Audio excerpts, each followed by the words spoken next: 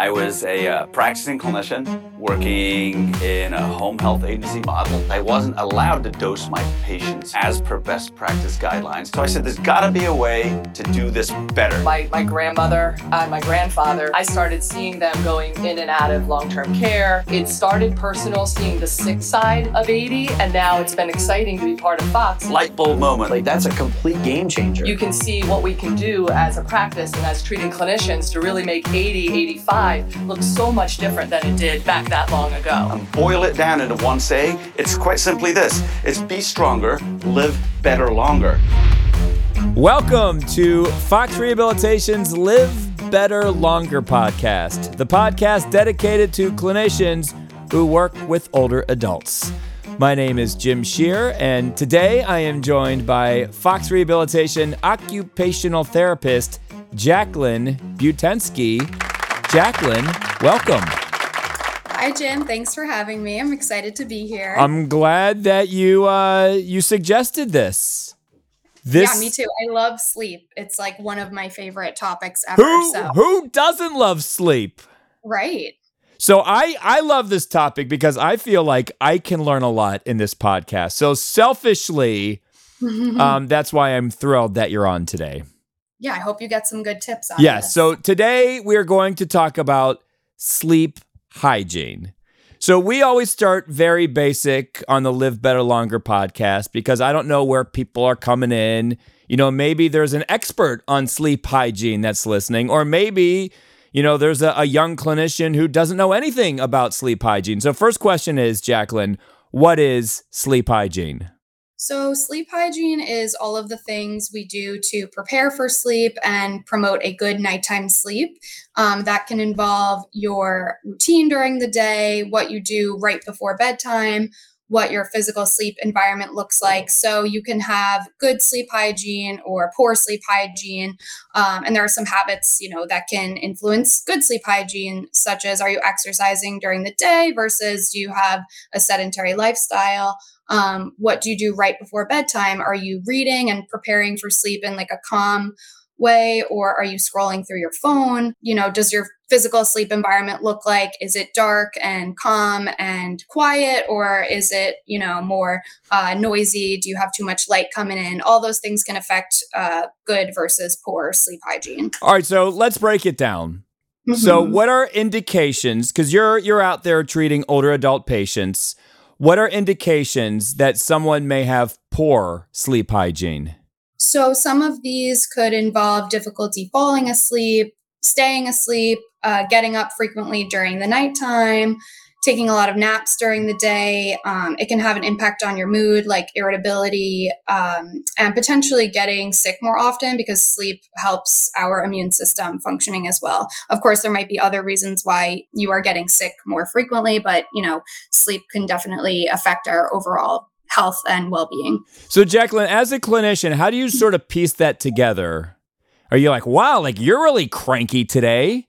So how do you piece together? Because obviously you're not there with them when they're sleeping at night. So how can you deduce that they have poor sleep hygiene? Right. So it's something that my patient might directly bring up to me.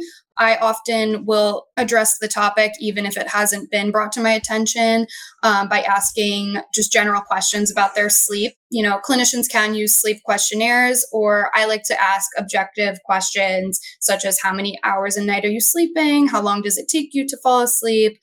What does your pre-bedtime routine look like? So those are kind of some ways to figure out their sleep habits and whatnot. This is why you're a good clinician. You're asking those questions. So Yeah. Naps. What's the consensus on naps? Good or bad? I think it depends on the person. Personally, if I take like a 10-15 minute recharge nap, then I'm good to go for the rest of the day. If you're getting into that like prolonged deep sleep, then it could have a negative impact on your sleep cycle. If you're sleeping too often during the day, or if you're taking a very long nap. So I think that generally the recommendation is to try to stay away from naps. But if it's not possible, then just those shorter kind of boosts of energy with a short nap, I think can be beneficial. All right. So this is a question that I've debated for years with different friends and family members. What is the perfect amount of time for a nap? The perfect amount of time for me, I think everyone's different. So like for me, it would be a 15-minute nap. Okay. Because I read, this was years ago, I read, and it made perfectly good sense to me, 25 minutes is the sweet spot because it's before you enter that REM sleep. So it's a perfect recharge, but anything more than that, you get into that deep sleep and it can mess you up later in the day. Right, exactly. Yeah, right. 25 minutes sounds solid. I'm sure there's some research, as you said, backing that. Can you text my wife? Yeah, I'm texting her right now. Because she's like, what are you talking about? I'm like, no, like 25 minutes. She's like, nah, like that doesn't make sense. I'm like, it makes all the sense in the world. So we're saying today, not that I want you to prove my wife wrong, but like 15, 25, maybe a half hour, that's like the perfect time for a nap. Yeah, because if you're getting into that deep sleep, then you're disturbing your internal clock. You know, it kind of just throws off that clock in general. And then by the time you do try to go to sleep, it's kind of out of whack. So there we go. Yeah. It makes sense because I remember in college, I would take 2.5 hour naps and it just wrecked me. And I thought, I'm never doing this again. Yeah, you're going to be up all night. Okay. So how important are routines in sleep hygiene? Routines are so important. We kind of touched on it a little bit, like going to bed and waking up at the same time. Well, so let's break it down. So we gave the perfect time for a nap. Now, what is the perfect routine? And we know it may differ from person to person, but ballpark, what is the perfect routine for a good sleep hygiene? So the perfect routine for good sleep hygiene would be, you know, I mean, it does depend on the person. Like as an OT, we want to get to the root of, you know, what does their sleep routine look like? I would say like the perfect routine doesn't really exist, but like some All right, so how about a good routine then? A solid routine. A good routine would be exercising during the day, like getting a good amount of activity, keeping healthy routines, eating healthy food during the day, making sure that you're limiting your caffeine intake to, you know, hours before bed or just limiting caffeine intake in general. So wait, this is good for my parents. When should they cut off the caffeine? At what time? Most people say in the afternoon, like you don't want to be drinking coffee after, you know, morning is the best time for your caffeine. Right. And then after that. But if someone loves their Coca-Cola, when should they cut that off? Are we talking like 2 o'clock, 3 o'clock, 4 o'clock? Yeah. I mean, I would say, you know, honestly, everyone is different too in terms of their caffeine intake. Like I can have a whole cup of coffee and then I can go to sleep 5 hours later and I'm fine. But I know people who are like, I had 1 cup of coffee this morning and I never drink coffee and I could not sleep. So, you know, it depends. But okay, I would say like sense. that early afternoon time, like 12, 1 o'clock. And then I read too, where it's good to have a fixed time of when to go to bed and when to wake up. Yeah, that's definitely important. It helps like reinforce our internal clock. And, you know, by going to bed and waking up at the same time, it trains our brain and tells us when it's time to settle down and when it's time to get up. And I was also reading about a 30-minute wind down period. Do you know what that is? And can you take us through that? Yeah. So your wind down period should be kind of routine and consistent from night to night. And, you know, some people might wind down with a nice book. Some people might like listen to music, do a meditation. So those are some good ways to wind down as opposed to like being on your phone and being exposed to a lot of blue light or, you know, watching TV as you're getting into bed and falling asleep. So scrolling through your cell phone moments before you go to bed, maybe not the best thing to do, correct? Correct. All right. I mean, I'm guilty of it. We've all been there. We all do it. Like, I'm not perfect, but it definitely sets off it exposes us to light that we should not be exposed to before we go to bed, because we're supposed to kind of wake up to that light to start the day. And, it makes it more difficult to wind down. I also heard about that too. It's good to go out and get sun throughout the day, and that actually helps you sleep at night. Yes. And isn't it called like the mercurial cycle or something like that? Where it's like our bodies, we wake up with the sun and then we go to bed as the sun goes down. Yeah, I'm not sure of the term of it, but it sounds like you're onto something. So you're like, I'm not going to co-sign that term because you probably said it wrong. But yeah, I get the gist of what you're saying.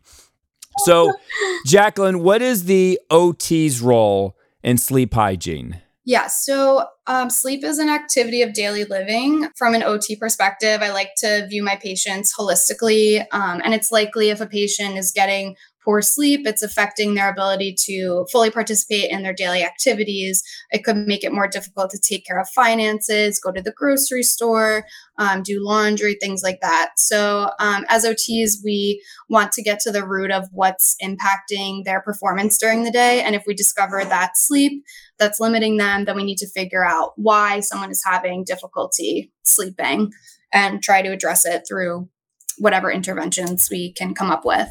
Yeah, what kind of interventions would you do? So say you meet with a patient and you do find out that they're not having good sleeps at night. How do you correct that? Mm-hmm. So something I really like doing is having patients keep a sleep diary so they can track how many hours of sleep they're getting and how long it takes for them to fall asleep. And you can also see their habits during the day, where they can track like their mood, how much coffee they had, or if they had any caffeine, what their activity looked like. And then we can kind of connect the dots and see if there are relationships between their sleep difficulty and their daily routine. And then some other things we can do are just, if we notice they're not getting a lot of activity during the day, promoting a home activity program, assessing their physical sleep environment. So, are their shades like open when they're trying to go to sleep? Is there too much light coming in? Assessing the physical environment is super important. And I love that we're in that physical environment so we can see what adjustments could be made to facilitate their sleep. There are so many things we can do. Something else is, if a patient's having a lot of pain, we can look at what their positioning is like at night and facilitate a better position for decreased pain and better sleep. Because sometimes it's just the right positioning. Maybe put them on the side, put a pillow between their legs, like find that perfect sweet spot. All right, Jaclyn, I'm going to give you a little scenario. Help me through this. So you go to bed and you're like, I can't get to sleep. 5 minutes, 10 minutes, 15 minutes, you're adjusting positions. What do you do in that situation? Do you keep adjusting yourself to find that perfect position to fall asleep, or do you just say it's not going to happen right now? It depends on, I guess, why you're adjusting your position constantly. Some of my patients might have too many thoughts racing in the night, and that might be making it difficult to fall asleep. Maybe that's why it's so difficult.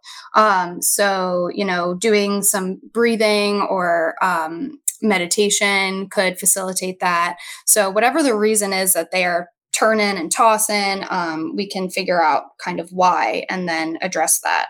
But you're saying you should do something if you're tossing and turning. Yeah, I mean, if like racing thoughts are the reason, then like kind of, sitting up in bed, doing some deep breathing, or maybe there's noise on and, shutting off the noise. Maybe there's like too much air coming in through your window and like you're too cold or something, like kind of getting up and figuring out what's going on, but definitely not like turning on the lights or trying to stay awake. We should be trying to get back to sleep in some capacity. And then what's the ruling on alcohol before you go to bed? Yeah, so that would definitely be a negative impact on your sleep, even though alcohol sometimes seems like it's going to facilitate a better sleep because you're more drowsy and whatnot. It actually kind of disturbs that sleep cycle and can result in waking you up at an earlier hour. So avoiding that right before sleep is important, and it's not going to help you sustain a good night's sleep.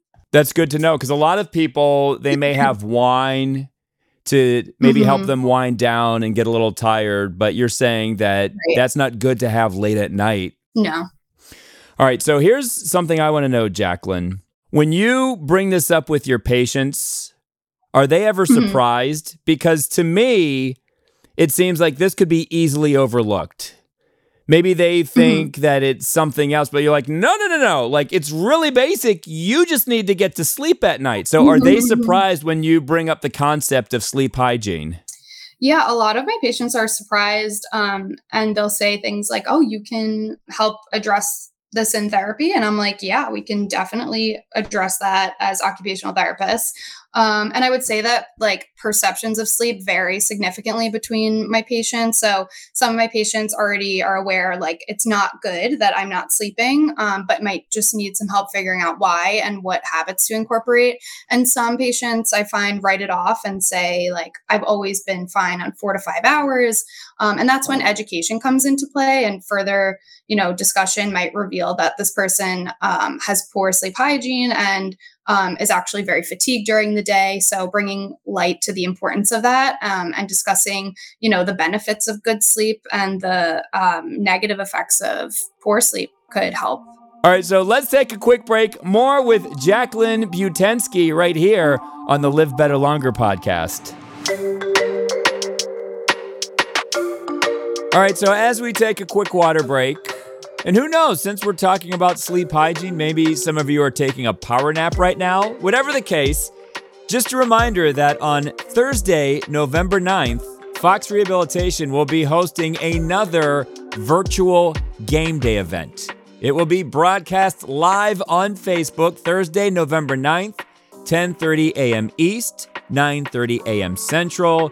The goal is to get all of our senior living community partners to gather up some residents in the activities room and to watch the live broadcast. Myself and our compliance officer, Megan Henninger, we will ask 25 trivia questions. You can play as a team, you can play by yourself, and the goal is to have fun and see how well you do.